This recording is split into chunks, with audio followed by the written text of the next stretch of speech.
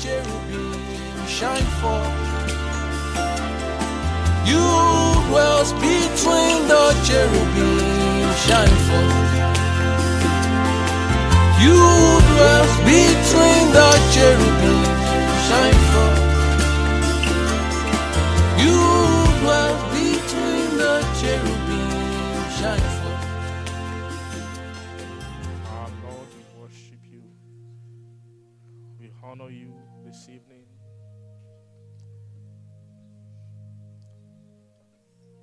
Reverence, reverence, reverence, reverence, reverence. The high and lofty one who inhabits eternity, whose name is holy. We worship you. We worship you. We worship you. We worship you. We worship you. We worship you. We worship you. We worship you. We bless you. Bless. Bless. Blessed be your name, Jesus. Lamb upon the mountain, Lamb upon the mountain, the Lamb of God, taketh away the sins of the world. We worship you, our sanctifier, our intercessor, the Lamb of God, Jesus. Jesus, the Son of God. Reverence to you, reverence. Oh, reverence to you, reverence. We reverence you. We reverence you. Holy Adonai, Adonai, Adonai, Adonai, Adonai, Adonai, Adonai. Reverence, reverence, reverence, reverence, reverence, reverence, brokenness, brokenness, brokenness, reverence, reverence, reverence, reverence, reverence. Jesus. Yeshua Adonai. Yeshua Adonai. Jesus the Lord. We reverence you. Bless you. Blessed, blessed be your name. Blessed be your name. Thank you, Jesus. Lord, we thank you. We give you glory, Lord. Bless you. Lord Jesus, we approach your table tonight with all meekness and all brokenness, all reverence, Jesus. The Lord is Spirit. We worship you. We come again with the vessels of our hearts to put to fetch and to drink, to feast at your table of life. Lord Jesus, we come with trembling, brokenness of heart, we ask. Lord, but your very person, Lord Jesus, will minister to our souls and feed us and bless us. Thank you, Lord. We honor you and we give you glory. Tonight, Lord, I commit every heart, every soul, every person tonight who's at this table with you. I pray that there will be a release of your mercy, release of your grace and your strength. I pray for the anointing, carrying the word, Lord, into every heart. I pray that you will cause your spirit to move upon the word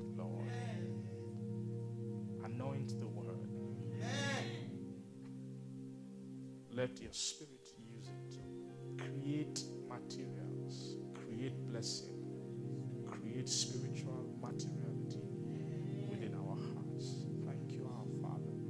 I yield my vessel unto you, my Lord, to use it as you will tonight to speak your word. Thank you, our Father. We give all the glory to your holy name. In Jesus' name we pray. Amen. Praise the Lord.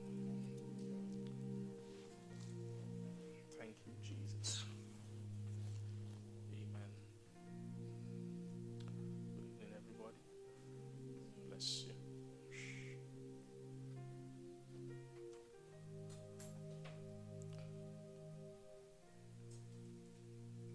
Thank you, Lord Jesus.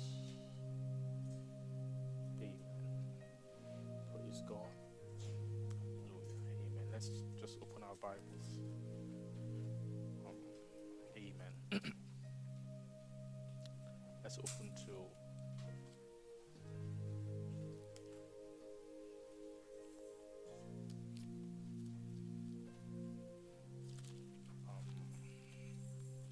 Matthew chapter 6. Amen. And please, you can welcome someone. Just quickly say you're welcome in Jesus' name. Amen. Praise God. Matthew chapter 6. If you are there, say amen. Hallelujah. Okay, let's see chapter 5. Chapter 5, please. Matthew, praise God. And verse 1, it says, and seeing the multitudes, he went up into a mountain, and when he was set, his disciples came unto him, and he opened his mouth and taught them, saying, blessed are the poor in spirit, for theirs is the kingdom of heaven. Blessed are they that mourn, for they shall be comforted. Blessed are the meek, for they shall inherit the earth. And blessed are they which do hunger and thirst after righteousness, for they shall be filled. Blessed are the merciful, for they shall obtain mercy.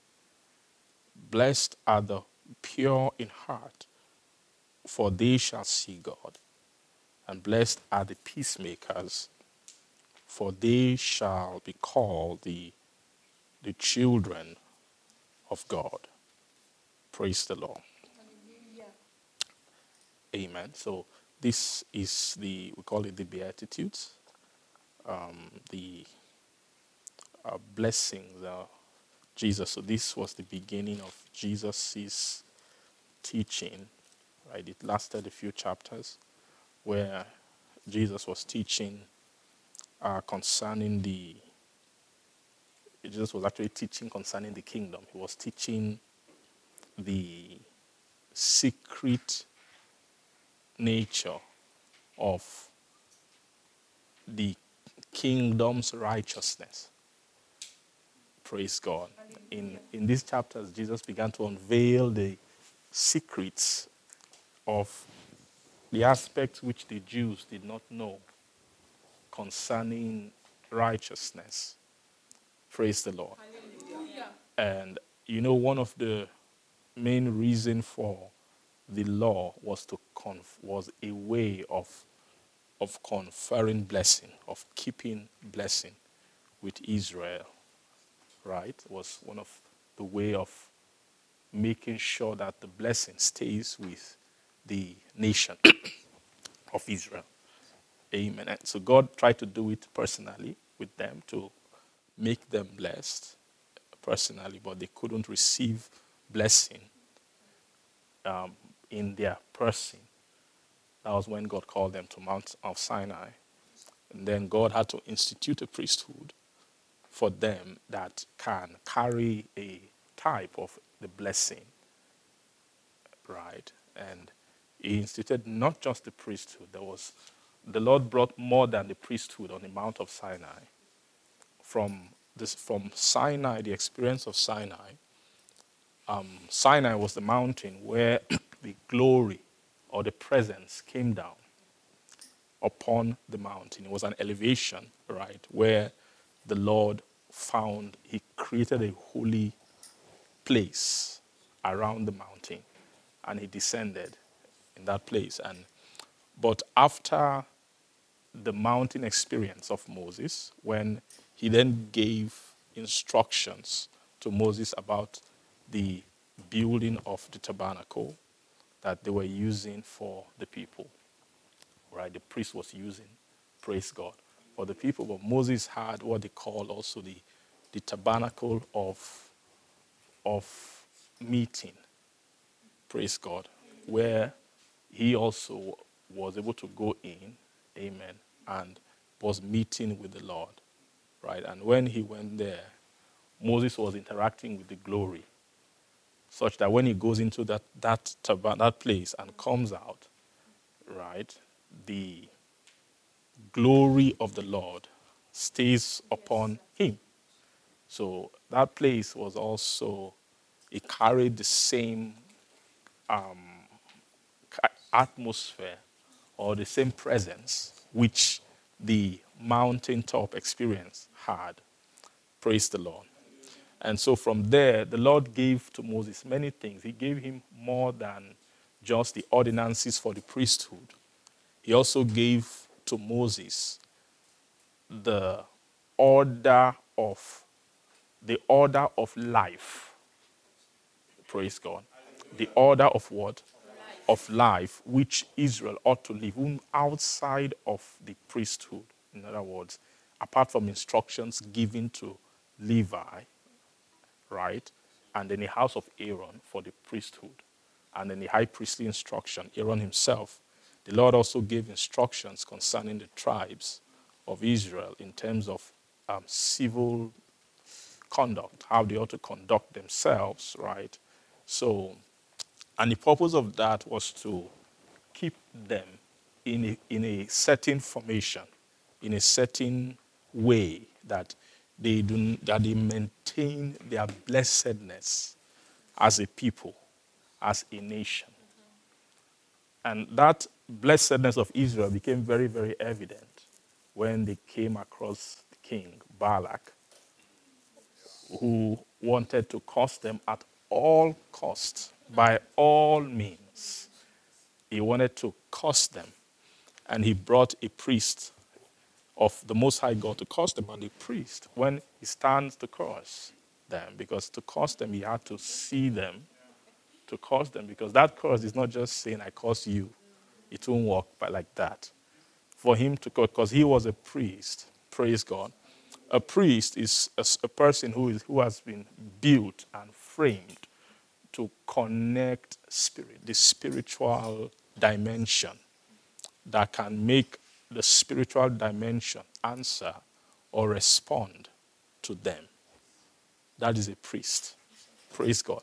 So he was a priest who normally he should be able to tamper with a people's spiritual trajectory by his mouth, right? But when he went to the mountain and viewed them, the purpose of viewing the people is to be able to make that connection. You know, there's a connection that he makes. It's a spiritual thing. You know, he must have been highly anointed, right? Balaam must have been highly anointed to be able to look at the people and curse them. And that curse will follow them. So for the king to search him out, it means that he must have been doing things for a while. Who knows, maybe he has cursed a lot of people. And the evidence of the curse has been proven. Praise the Lord. They also had the word of the Almighty. And he sees vision even with his eyes open. So it's talking about how the seamlessness of his transaction with the realm of the spirit. That while he's just looking, his soul can be transacting with the realm of the spirit.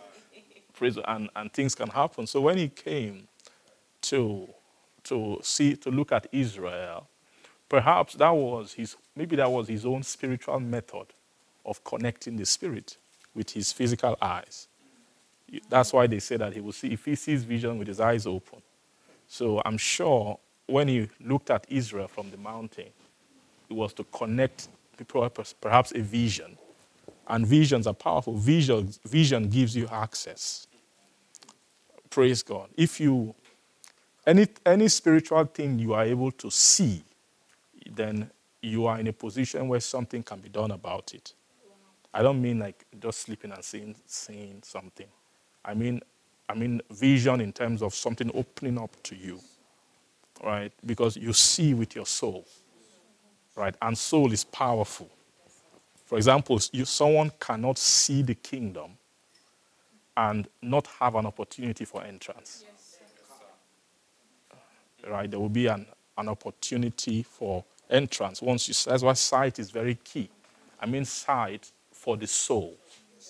You know, it's one thing for the physical eyes to see, another thing for the soul to see.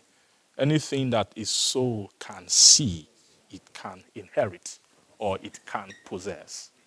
Praise God. Because sight of the soul occurs through a mechanism.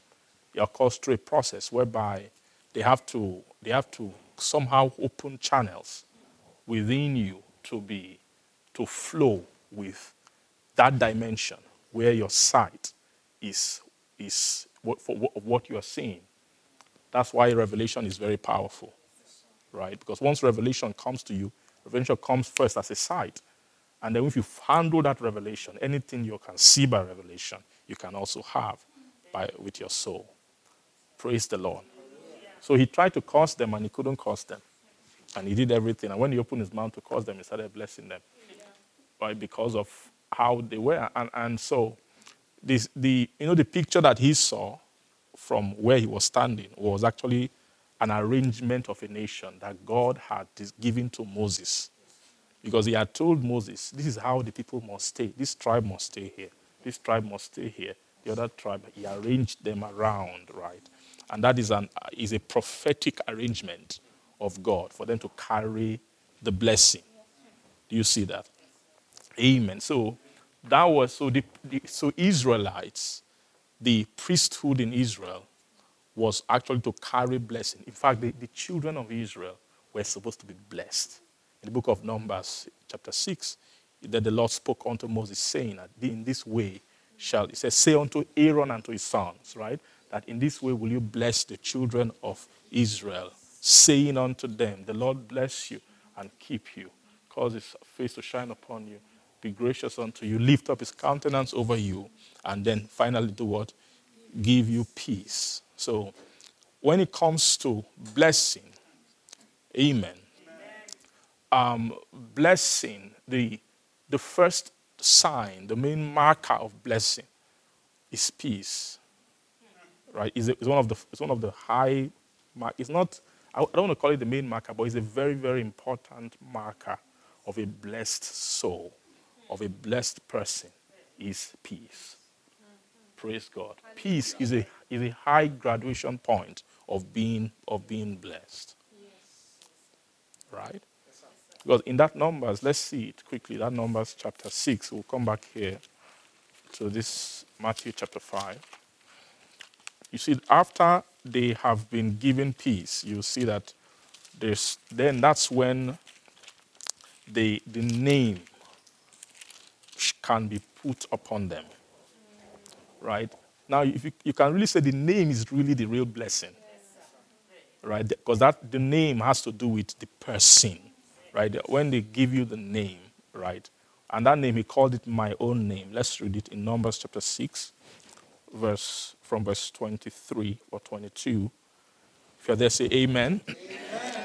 He says, and the Lord spake unto Moses, saying, speak unto Aaron and unto his sons, saying, on this wise shall ye bless the children of Israel, saying unto them, the Lord bless thee and keep thee. The Lord make his face shine upon thee and be gracious unto thee. And the Lord lift up his countenance upon thee and give thee peace. and they shall put my name upon the children of Israel, and then I will bless them. Do you see that? So there is the blessing which the priest blesses, or you can call it the high priest blesses, right? He said, tell Aaron, which is the high priest, and then his sons. So that would include two kinds of blessing, right? Because we know that the sons of Aaron were the priests, and then Aaron was a high priest. So the blessing, this is how they bless Israel. They must receive priestly blessing. Amen. Now, when it comes to blessing, priesthood is the beginning of blessing. There is nothing like Levitical blessing. You won't see that in the Bible. Right? It's not, even though the Levites, they have a level of inheritance. They've actually had what you call separation. Right? They've been separated from the rest of the tribes. But where blessedness really, really starts, blessing is priestly. It happens, blessing is attached to a measure of sanctification. Any soul that has not attained any measure of sanctification hasn't attained blessing yet. Praise God. Hallelujah. So when he says in this wise, that word in this wise, that's the word they use here.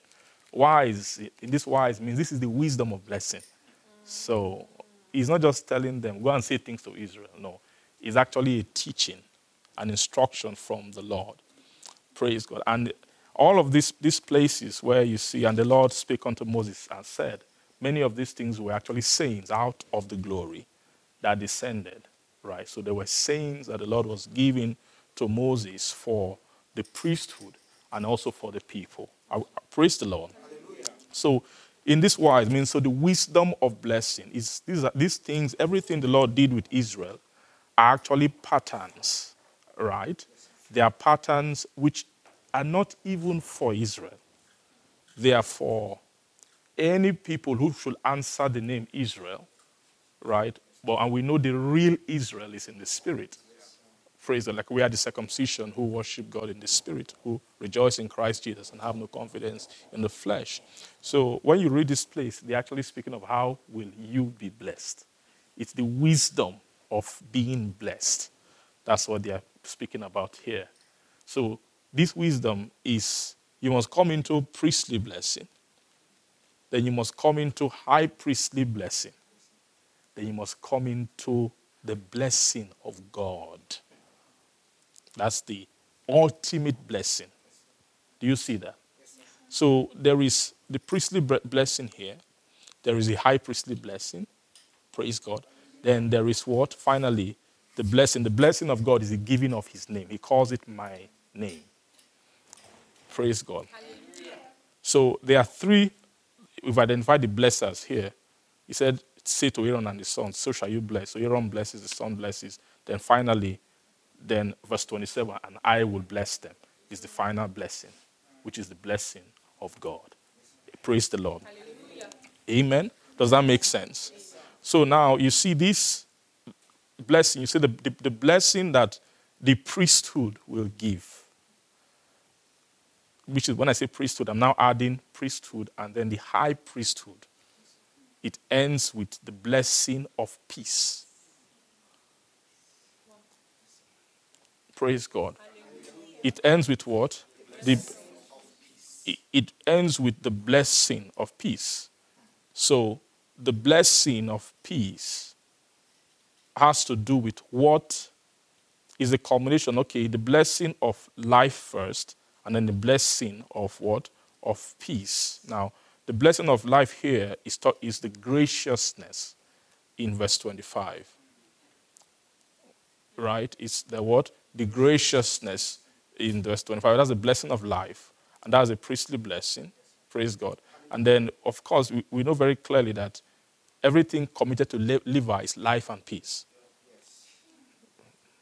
Now, Levi wasn't committed anything more than life and peace in terms of what Levi can give to Israel.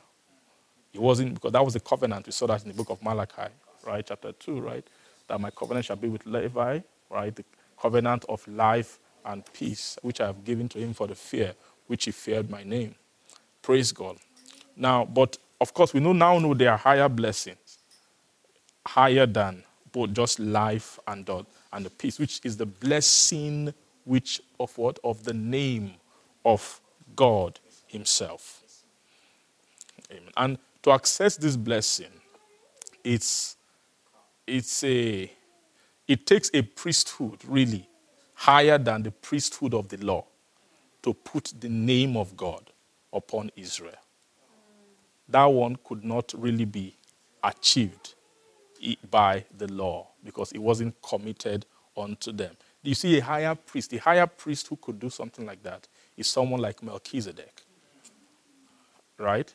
Was a higher priest who met Abraham after the slaughter of the kings and blessed him, right? Now, the blessing that Abraham received from Melchizedek was not just a blessing of life and peace. He had a higher blessing because of his higher stature. Praise God. And we can see that from the book of Hebrews, where he spoke about Melchizedek, right? He says, first being by interpretation the king of righteousness. And righteousness is life. Do you agree? Yes, sir. Righteousness is what? Life. It's life. Then king of peace is righteousness. So he has that allotment of righteousness. And then the allotment of peace. But that's not the end of it. Let's see that. He's not just a priest of righteousness and a priest of peace. That's the difference between the order of Melchizedek and the order of Levi. Let's see the book of Hebrews chapter 7. Praise God. Verse 1, it says, for this Melchizedek, king of Salem, right, the priest of the Most High God, who met Abraham returning from the slaughter of the kings and blessed him. Okay. Now, this king of Salem, okay, is inside the king of Salem, there is a summary of Salem means peace. But whenever you hear peace, there's righteousness. We've seen that. We've already journeyed to that place that there's nothing like peace without righteousness. So for him to be a king of Salem, he's first a king of righteousness. Then he's a king of peace. Then he's a priest of who? Of the Most High God, who met Abraham returning from the slaughter of the kings and did what? And blessed him. Praise the Lord. Amen. Then verse 2 says, for to whom also Abraham gave a tenth part of all, first being by interpretation king of righteousness. It makes it clear there. And after that also king of Salem, which is the king of peace. Do you see that? Then he goes on. Without father, without mother, without descent, having neither beginning of days nor end of life, but made like unto the Son of God, and then abideth a priest continually. So this verse 3 is what was missing from the covenant which was given to Levi. Levi's covenant ended in verse 2 here, if you are comparing Levi and Melchizedek. Praise the Lord. So there is something about the priesthood of Melchizedek, of course, with Jesus came. Jesus is a priest after the order of Melchizedek. So in the New Testament, that's where the New Testament is actually the testament of the fulfillment of blessing. Do you see that? The New Testament is what? The testament of what? Of the fulfillment of blessing. What the blessing which the Old Testament couldn't give, the New Testament came. You know, Jesus Christ himself said it. He said, I came to fulfill the law. Right? I came to do what? I didn't come to abolish the law. I didn't come to destroy it. I didn't come to condemn it. But I came to fulfill. Ask me what it was the law supposed to fulfill. It was supposed to be an instrument of blessing to the children of God. Praise the Lord. But then you see when Jesus' conversation, there's no time to go through all the different scriptures, but you discover there was something common in Jesus' tone when he was speaking to the Jews. He always sounded like no, it sounded that his tone had respect for the law, but added on top of that, he came with an expectation of an increase to do better than the law. You saw that in many occasions. For example, when they came and said, Moses gave us this law that if our wife, commits adultery, you can put them aside. He said, I know Moses said that, but the reason is because of the hardness of your heart and all that. But really, God hates divorce. So he was actually able to bring a definition of God's standard, which is to increase with the law. Praise the Lord. So Jesus also spoke of weightier matters. That you guys can give a tithe of cumin and all of that. And he said that those tithes you give, said, this you should do, which is you should fulfill the law, but there are other weightier matters of it, which you neglect. So the law, and when you neglect matters of law, you neglect the blessing that follows.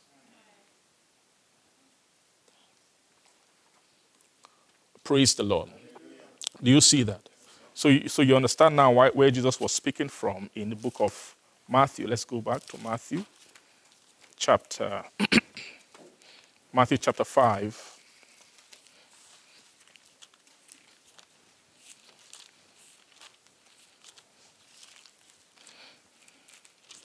Praise God. The Lord really wants to bless us. Yeah. Praise God. He wants to bless us. And the way he wants to bless us, praise the Lord. He wants to bless us by, of course, giving us the eyes to see everything that has been ignored by us concerning the Testament, right? Which is the New Testament. Are you correct? Are you getting it? Everything that has been ignored concerning the New Testament that is hindering us from coming into inheriting the blessing which the testimony is supposed to give. The Lord is bringing mercy to open all those things up. Amen. Praise the Lord. So this back to Matthew 5. So you see here that the Lord, after the multitude had departed, then he then opened his mouth. The word opening his mouth means he began to say things that he wasn't saying before. It doesn't mean he opened his mouth wide. It just, praise God. That word open his mouth is like, because if you check towards the end of the previous chapter, it was miracle galore. And then after he came to the mountain, then he opened his mouth. Means that the things that are secret, that word tells you that everything Jesus taught from chapter 5 all the way down to even chapter 7, right? That these things are the things that you will not hear without the mouth of Jesus being open. Right? It will take the opening of the mouth of Jesus for those things to be. Means that would open his mouth means that he opened the dimension of speaking. That was not the general place and a general dimension to speak. Now, but let me tell you guys something. It's not everybody who now comes to read chapter 5 and chapter 6, chapter 7, to them, the mouth of Jesus is open. It's just that they wrote it here, right? It's archived here, what he said. That's why we can read it. Do you get that? But the disciples who he was speaking this for impartation. When Jesus' mouth opens, it's not story that comes out. It's spirit. You understand that? It is Jesus was a writer of men. His tongue was a writer. He was like a David. So my tongue is as the pen of a ready writer. And that's the nature of his speaking. He was actually sent to the earth to write upon men. To write upon men, to write by spirit. Of course, the nature of the Testament said that it's written not with ink, but by the word, by the Spirit of the living God. Praise God. So it's not in every place that Jesus' mouth is open. Yes. Right? But whenever his mouth opens, it's a season of blessing. It's a time of blessing. It's a time to release. Imagine what began to come out. Blessing, blessing, blessed, blessed, blessed, blessed, blessed. I feel like maybe that blessing has been, he has done miracles all day, and he was tired of doing miracles, right? Because he was surrounded by guys who were not interested in blessing. He said, let me do their miracles and let them go. And as soon as the disciples came to him, he began to teach about blessed. It means that those miracles were not really blessings. What he did wasn't blessing. It was this was the blessing.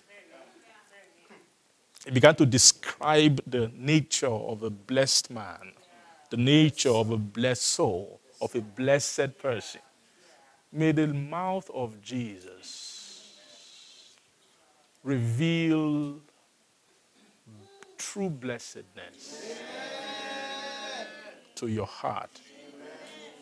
May his tongue paint the image, paint the picture of the real blessing, of a blessed soul, of a blessed man, of a blessed woman, in the name of Jesus. And he opened his mouth and taught them, saying, blessed are the poor in spirit. So you see, all these things is said here, right? Then he came to verse 9, where he now said, blessed are the peacemakers, for they shall be called the children of God. Now you see, all these people who Jesus was mentioning here, he wasn't talking about different kinds of blessed people. That those who are poor in spirit, they are not one kind of blessed people. So their own portion is kingdom. Then those who mourn, those ones are a different kind. So those ones won't get kingdom. Those ones will get what? They will just be comforted. So there's a way you can look at this and you can see, wow, these are just different attributes. Which one do you like? Go and choose the one you like so you can get that type of what? Of blessing. But that's not what he was saying. Jesus was just talking about the same thing. He's just using different words to describe the same thing. What is he describing? A blessed person. A blessed soul. So, I mean, all these things are the same nature, the same spirit of the same properties, the same kind of things that expresses through this different attitude. Praise the Lord. So amen. So Jesus Christ is describing the blessed nature. That anybody who doesn't have these properties doesn't have what? Doesn't have this blessing. So it means here that theirs. Yes.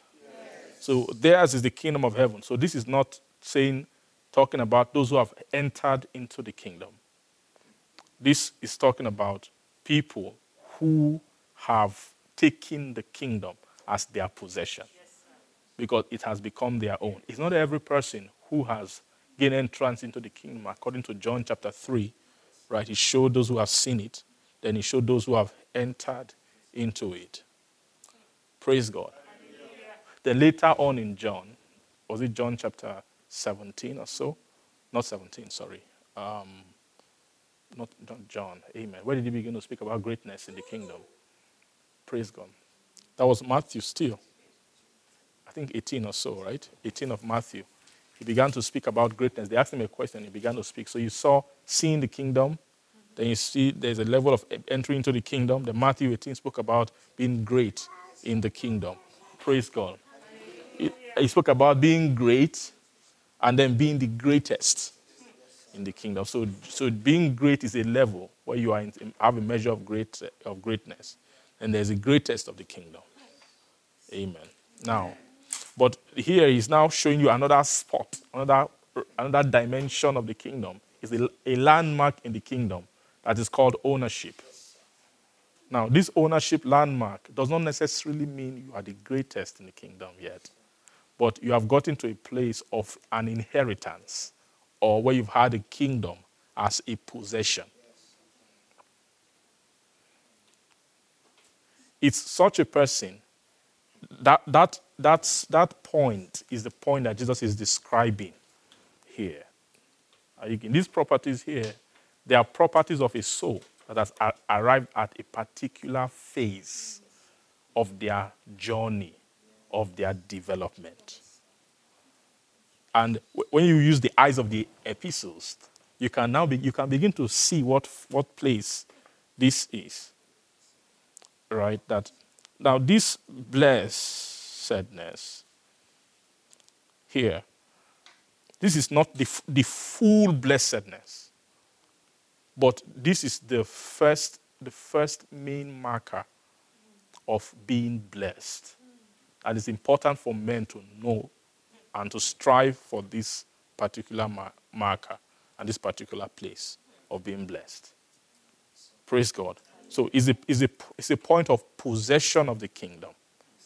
Is a point of comfort. Now, the book of Isaiah explained a bit more about the comfort, that this comfort comes to those that mourn were in Zion. So through the eyes of Isaiah, you can see at what position, where is the realm of comfort, right? It's talking about the place of comfort is a season of the reward of the waiting of Zion. Right? The reward I'm not talking of the ultimate reward, which is God now. Right? I'm talking about the reward of, the reward of waiting in Zion is everlasting life. Praise the Lord. But that is not the reward of God. That's the reward to them that mourn. That you see, those who mourn, he will now begin to bring them beauty for ashes, the garment of praise,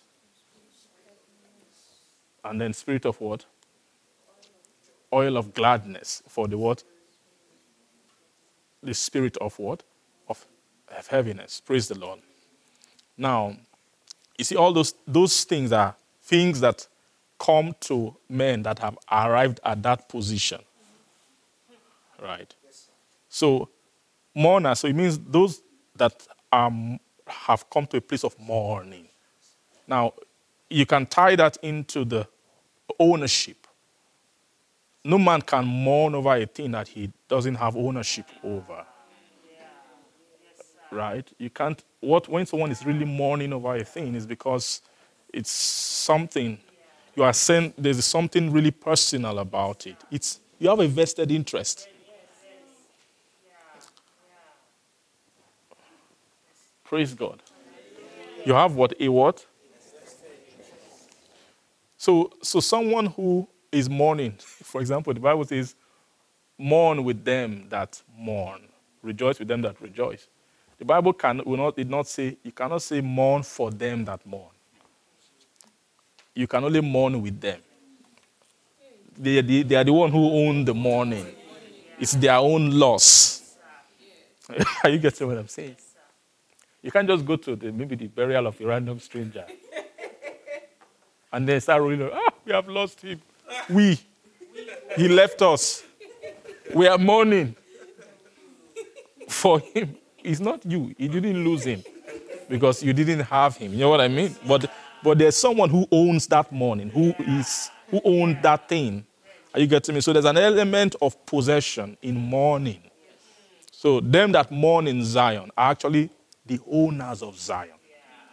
They are those who have, by virtue of their journey, have marked an ownership position in Zion.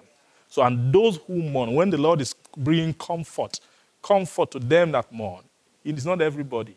There are some fake mourners there. The Lord knows those who have Zion as their possession. And those are the ones who the comfort of Zion will come. When they are bringing comfort, some guys will want to claim that comfort, but they say, no, you are not a mourner. You don't know the weight of Zion. You don't know what it means. The travail, right, of soul that it takes to take Zion as your cause. And that's what they are talking about. That you've taken the cause of Zion, the project of Zion as your own. It's a burden upon you that you have labored for and you've mourned for it. So a soul who is living the way they like, doing what pleases them, praise God, they dictate their own response to God. And they pick and choose what battles they fight. They can withdraw from a battle when they don't like it. Praise the Lord. And they can accept when it's palatable to them or when they are in the mood, when they are feeling like it. Such souls are not worthy of Zion. Praise the Lord. They are not what? They are not worthy of Zion.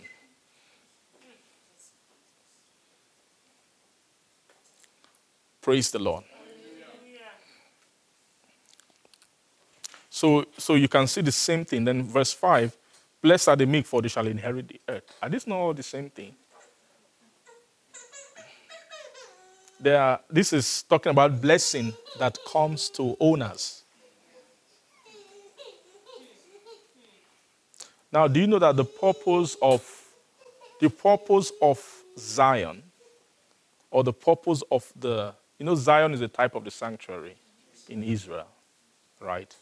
The purpose of that sanctuary was to inherit the earth.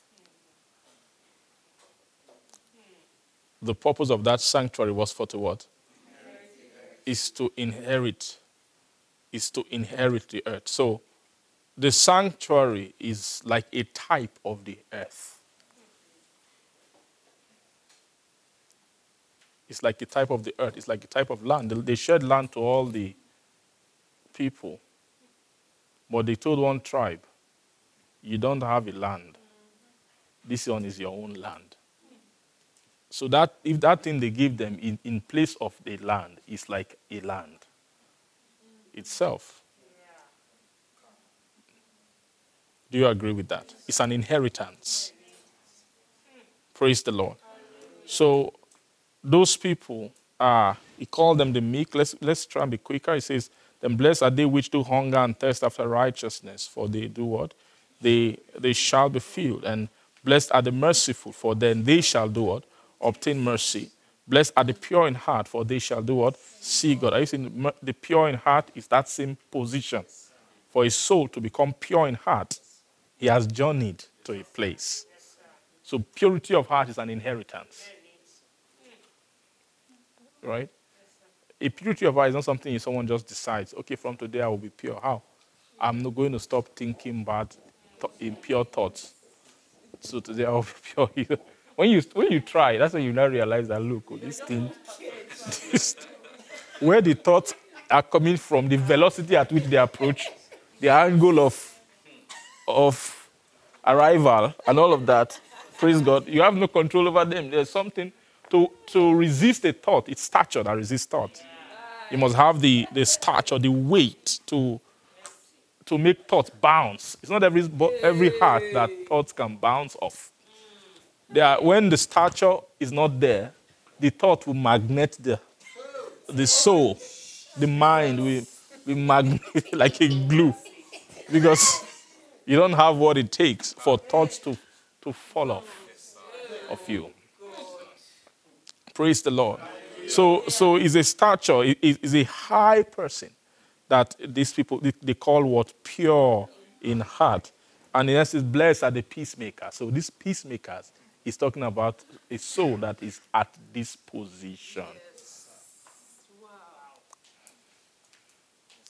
So you can substitute. You can say, blessed are the peacemakers, for they shall see God. It also works. So you can say, blessed are the peacemakers, for they shall be filled. You can say, blessed are the peacemakers, for they shall inherit the earth. You can say, blessed are the peacemakers, for they shall be comforted. And you can say, blessed are the peacemakers, for theirs is the kingdom of heaven. Praise God. Now, verse 9, he uses the word children of God. Do you see that? Children of God. Say children of God. So the peacemakers are children. The word children here is not used in the sense of small, little children. No. The word children here is the same sense that I think that was the language that Paul used in Romans chapter 8. Right? When he was speaking about being heirs. The Spirit of God bears witness with our spirit that we are what? Children of God. That word children of God is not talking about babies. It's talking about The word children is talking about heirs of God. Because in that same chapter, he spoke about heirs of God, and we heirs, joint heirs with Christ, right? Or he calls them heirs according to the promise. So, praise the Lord. Amen. So these children of God are people who are candidates to inherit God. So what they are saying here, the blessed are the peacemakers, for they shall be called the what? The children of God.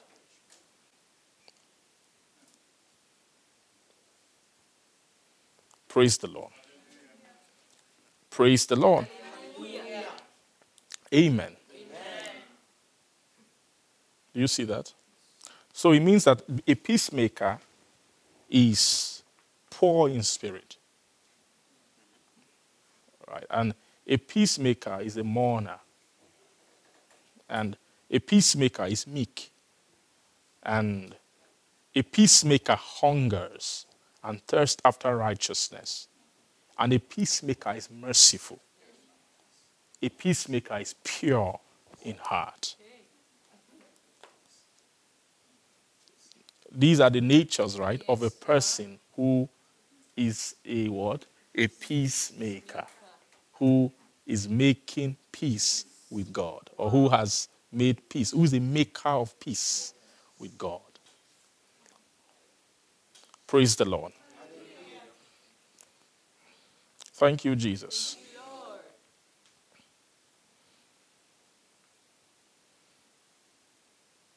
Jesus Christ said, "Come unto me, all ye that are weary, all of you who are heavy laden, and I'll give you rest. And take my yoke upon you and learn of me, for I am meek and am lowly at heart."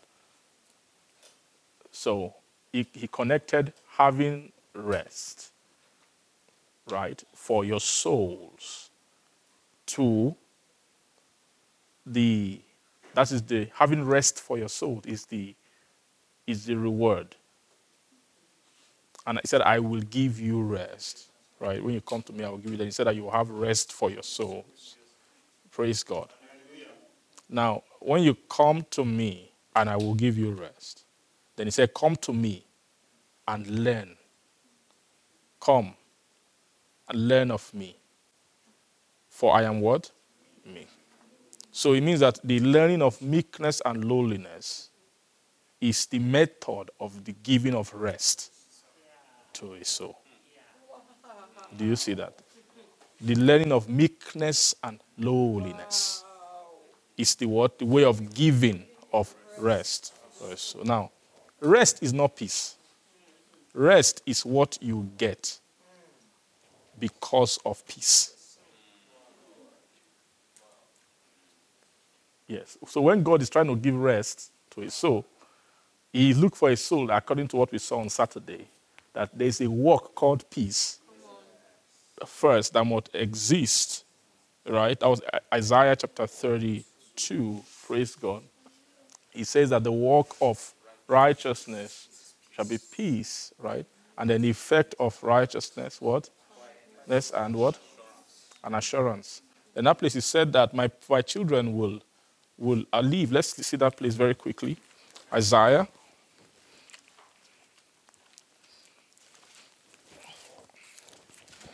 Isaiah chapter 32. Amen. Are we blessed today? Thank you, Jesus. Isaiah 32, verse 17, it says, "And the work of righteousness shall be peace, and then the effect of righteousness, quietness, and what? Assurance forever." So the effect is quietness and then assurance for what? Forever. Now, this quietness and assurance forever is what you call rest. Now, I'll tell you the difference between peace and rest. Something that is at peace can still be disturbed from its peace. Its peace can be taken back. Yes. Peace can be taken back. The world is designed to remove peace. The world is designed to what? To remove peace. But something that is at rest, when something is at rest, that's the property of rest, is that rest, I'm talking about the English definition of rest now, because if we go into English or physics, you just disprove me now. You just quote Newton's law. You know what I mean? That the body will continue at this rest or relative motion unless acted upon by. So you say, no, once a force comes, it comes. So I'm not doing physics here, praise God. This is scripture. Like when God rested, did they say he came back later after he rested? They just said he rested and scripture continued, right? They didn't say anything. That is rest for you. If they say he now came back after he rested. So, you know, the way we think about rest, like that rest is like, he walked till your energy had gone. So, in order to continue the work, you have to now go and rest to refresh yourself, to get more energy. That wasn't God's kind of rest. It wasn't like God was tired from walking and everything. Praise God. That word rested just means that God went back to where he came from. That's all they're just saying.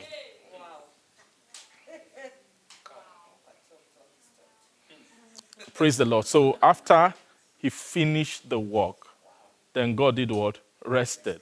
It also means, amen. It also speaks about the destination of the work.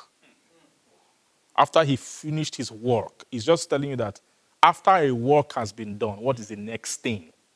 That's the order. So the weight, the measure of a work is, they'll check it. Can it produce rest? If the work that has been done cannot produce rest, then it weighs low in the realm of the spirit. That they will say, what you've just done is not a work, because it didn't end in rest. That you say, labor to enter, seeing that a rest remaineth for you. Like Paul was saying in the book of Romans chapter 4, praise God, that let us therefore labor to enter. That labor is the work. Well, what is the labor? The labor for rest is peace. Peace is the work for rest. So like God finished his own work and entered into rest was a type. And that thing is a message, is a pattern, is a teaching. When he was talking to Moses about Israel, he added that sermon that he acted out in Genesis. He added it to the law. And then in the New Testament, Paul brought it back to the New Testament and then began to teach the rest. Jesus himself taught about rest.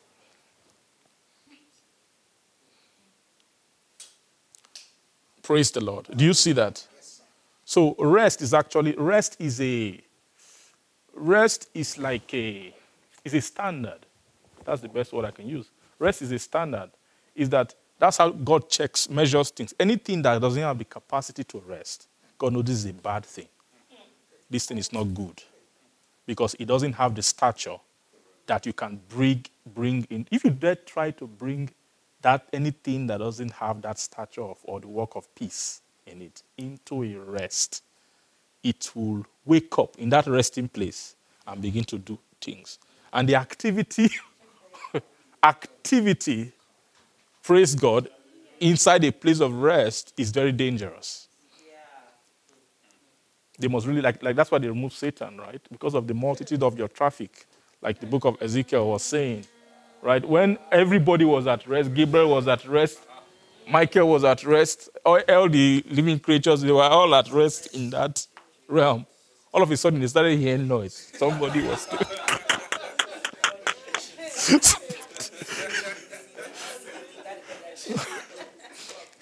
Praise God. And you say, okay, what was he doing? What noise was he making? You know what the dad said? That he was just saying, I will exalt my... I will. Are you getting what I'm saying? Do you see what they count as noise in that realm of rest? Those kind of thoughts. Those are the kind of thoughts that they count as disturbance. And you see those kind of thoughts, heaven sees them. They disturb heaven. It's a disturbance to heaven. When angels are coming, they sight a heart that has such a conversation. They just go, they pass. Praise God. They avoid such conversation. Praise the Lord. Hallelujah.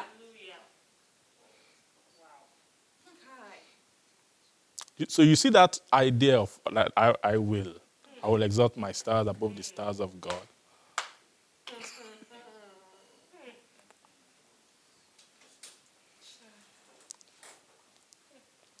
Are you seeing that? Are you seeing that?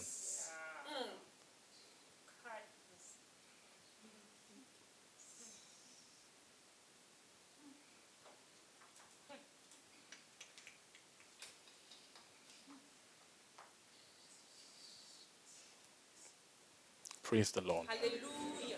Father, we thank you. Thank you, Lord. Bless your name, Yes, Lord. Jesus. Thank you, Jesus. Praise the Lord. Hallelujah. The Lord will bring a great deliverance.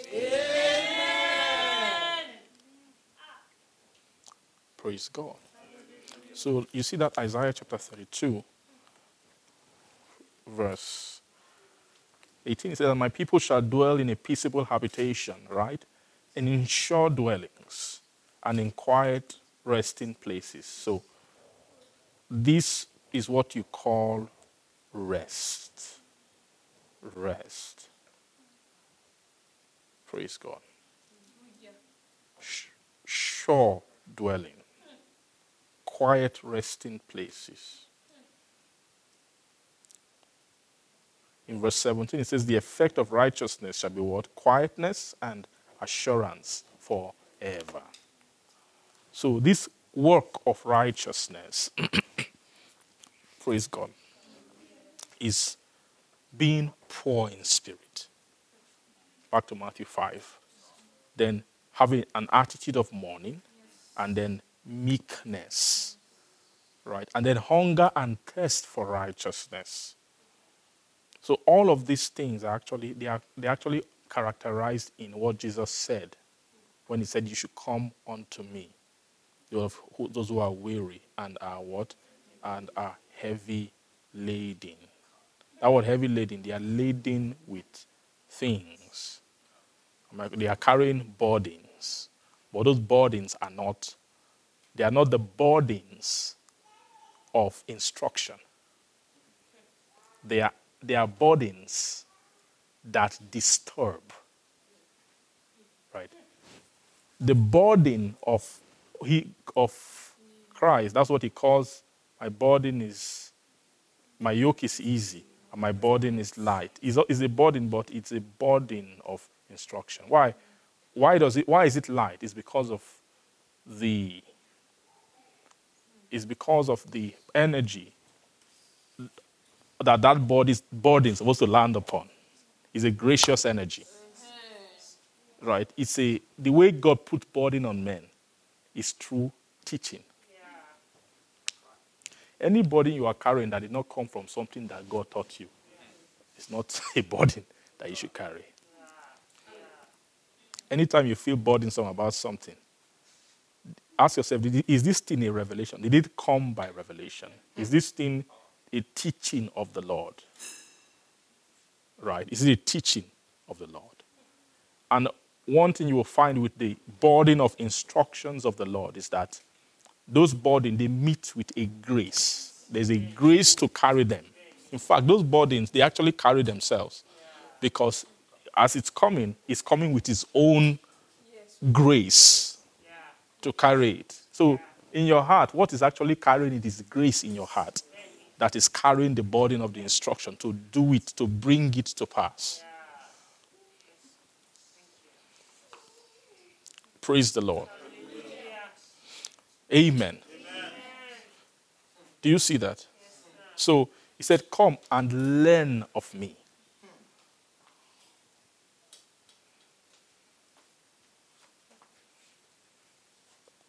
For I am meek and lowly. I am meek and lowly. Say meek. and lowly. I am meek and lowly.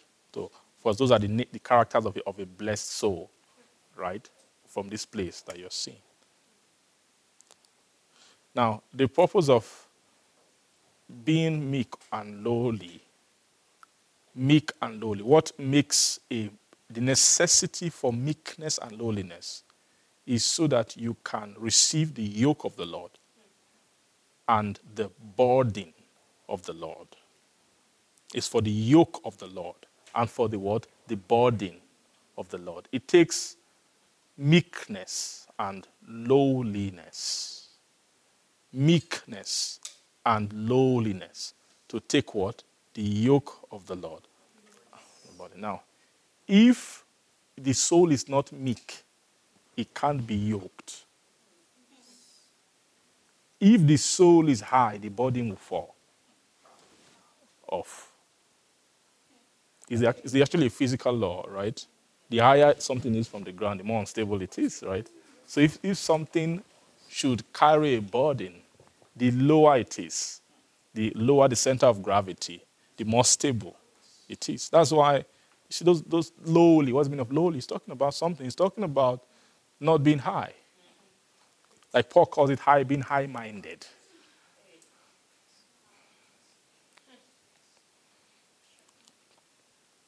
Praise the Lord. Being what? High-minded. Now, somebody who is high-minded can never be at peace. Right? You can never be at peace if you are high. The way something that is high is unstable. Yes. Right? See, when you see a tall vehicle, it's more unstable than a vehicle that is low. Those are natural things that describe the things of the Spirit to us. Praise God. Amen. So that thing that Jesus Christ said is, so he says, come and then learn of me. So teaching. Say teaching. So the teaching of Jesus, the teaching of the Lord, praise God, which is to ultimately yield in rest and in peace. The purpose of the teaching of the Lord is to make a soul embody the attitude, embody the nature for rest or the nature for peace. Peace mainly. Peace is the work. Peace is actually the work of the teaching of Christ. The Bible says he came and preached peace to them that were far off. When Jesus Christ himself came in the book of Luke chapter 5, right, when he came into the temple and took the book and read, that the Spirit of the Lord is upon me, for he has anointed me to preach. Who did he anoint him to preach? Let's quickly see that as we close today.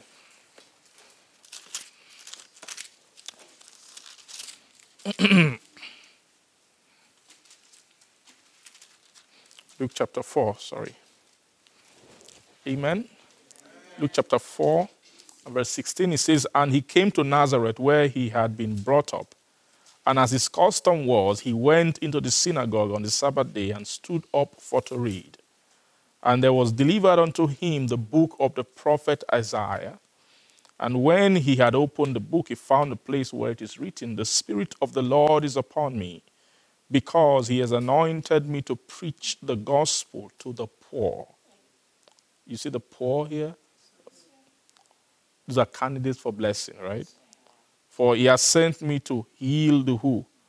The brokenhearted, to preach deliverance to the captives, to recover the recovering of sight to the blind, and then to set at liberty them that are what?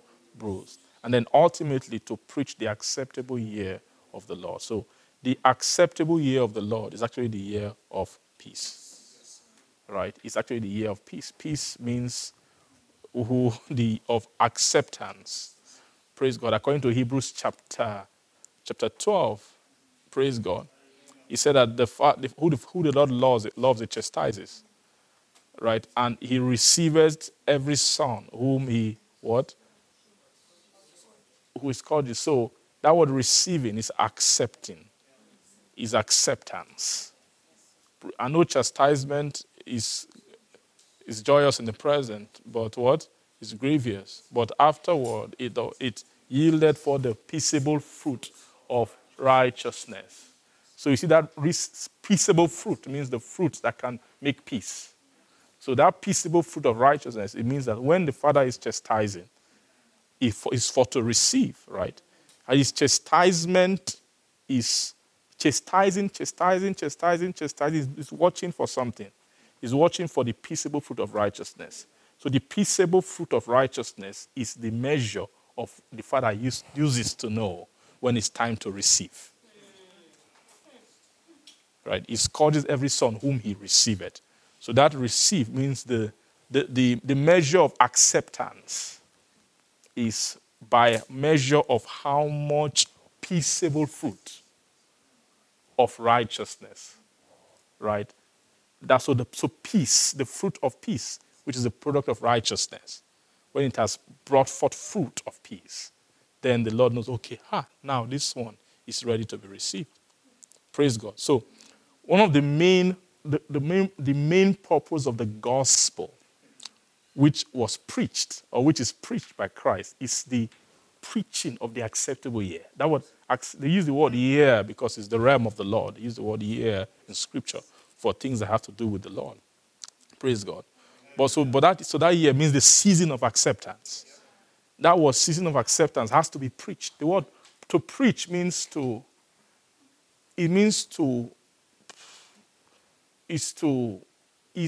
preaching is almost like painting an image, right? Preaching is more than even just saying something. So you can say something and nobody will take notice. But that's not preaching. Preaching means the use of inward instrumentation, right? To cause souls to come into awareness and understanding of something that normally they would not pay attention to. That's the power of preaching. Preaching, it can call attention. It can make you come and see this thing. Come and realize an important treasure that is hidden. Praise the Lord. So the purpose of the preaching of Christ, amen, is the unveiling of the acceptable year. Means what things characterize a soul that will make a soul acceptable to the Lord. Now, why does the Lord want to accept? Why does he receive a son? It's for blessing. It's for the real blessing, which is the blessing of his name, according to Numbers chapter 6, right? Because after you've gotten to that acceptable year, which he called peace, after he has lifted his countenance over you and given you peace, and then so shall you put my name upon them. So the giving of the name is the what you receive from the Father. Right? Do you agree with that? Yes. Which son does the Father give his name? Is the one who he received. Is the one who he accepts according to their culture. The one who he looks at, wow, this one, oh my God, this is the one. So that acceptance is an acceptance for the name. Praise the Lord. That's why you see the Lamb upon Mount Zion with the Father's name, with the 144,000 of his saints. That Lamb is the nature of a meek and a lowly soul that has arrived at a place where peace has been made. And because of that, he has received the blessing of the name of the Father. Are we blessed today? Yes, sir. Praise the Lord. Amen. Sorry, there wasn't enough time, but there's this thing about peace. It means a lot. It means a lot to when it comes to praise God. I think we've come to a time where we should be more enlightened with the scriptures, right? The way the scripture registers to us. Praise God. It's so there's a way when you tell the soul, the Father you'll be accepted by the Father. The soul just be like, oh, okay, God will accept me, and then that thing closes there. Right? It doesn't. The meaning of that thing doesn't really resound. But what makes the purpose of the riches of understanding. Paul calls it unto the full assurance of understanding. Right? That your heart be knit together in love. Unto what? The acknowledgement of the mystery of God and of the Father of Christ. That word acknowledge. Say acknowledgement. Anybody who hears the Father receiving you and just think, your Father will hugging you one day, that your soul, you haven't come to the acknowledgement. You don't acknowledge the mystery. Right? It's a mystery. Your heart must get to a point where when you hear peace, your heart will be able to open up peace. The meaning of peace, what that means in terms of, and that's the point of the riches of the word, painting the word with the subject of peace and all these things. Praise God. So it's for the reason of abundance of preaching, is for the acknowledgement of mysteries. Right? Is to make the soul being able to acknowledge mystery. To acknowledge mystery is to be able to take the import of that knowledge and what that means in terms of the soul, the attributes that the soul is supposed to have. So if you're a candidate of peace, if you're in the journey to peace, and let's say you are thinking about inheriting, you are thinking about coming into things in God that the scripture has said, and you can divorce those things from your conversation, it means that your heart is not being knit together. Right? There is something, and that's one of the labor of preaching, to be honest with you. One of the great labor of preaching is to be able to use the method of the Holy Spirit and the language of the Holy Spirit, because the reason why we have to stick to that language is because that language has the key. Like if I came here now and I didn't use scripture, I started just describing to you, this is how you should behave when you get a call about this business idea. Stop, think, don't just act. Like, that kind of thing. I will tell you all of that. When it comes down to it, discover that it's not just about stop thinking. There's a program within that thing is a secret law. It is something hidden by a wicked spirit deep into the subconscious of man. Are you getting me? But there's a way that information, something can be passed across. It's through scripture. So you see, this language is peaceable fruit of righteousness. What's the meaning of peaceable fruit of righteousness? Why would the Holy Ghost use that kind of word? There's a reason why. It's God. So, time, but the Lord. So I pray that this of peace with God will be driven far into our depths, far into our consciousness.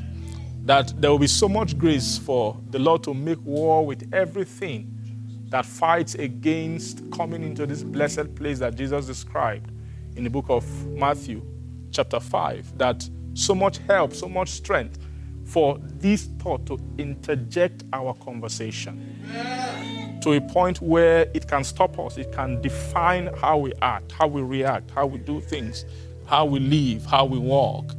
In the name of Jesus. Father, we thank you today. We bless your name. We give you glory. Thank you for your word. Thank you for your truth. Thank you, Lord, for the revelation of peace with you.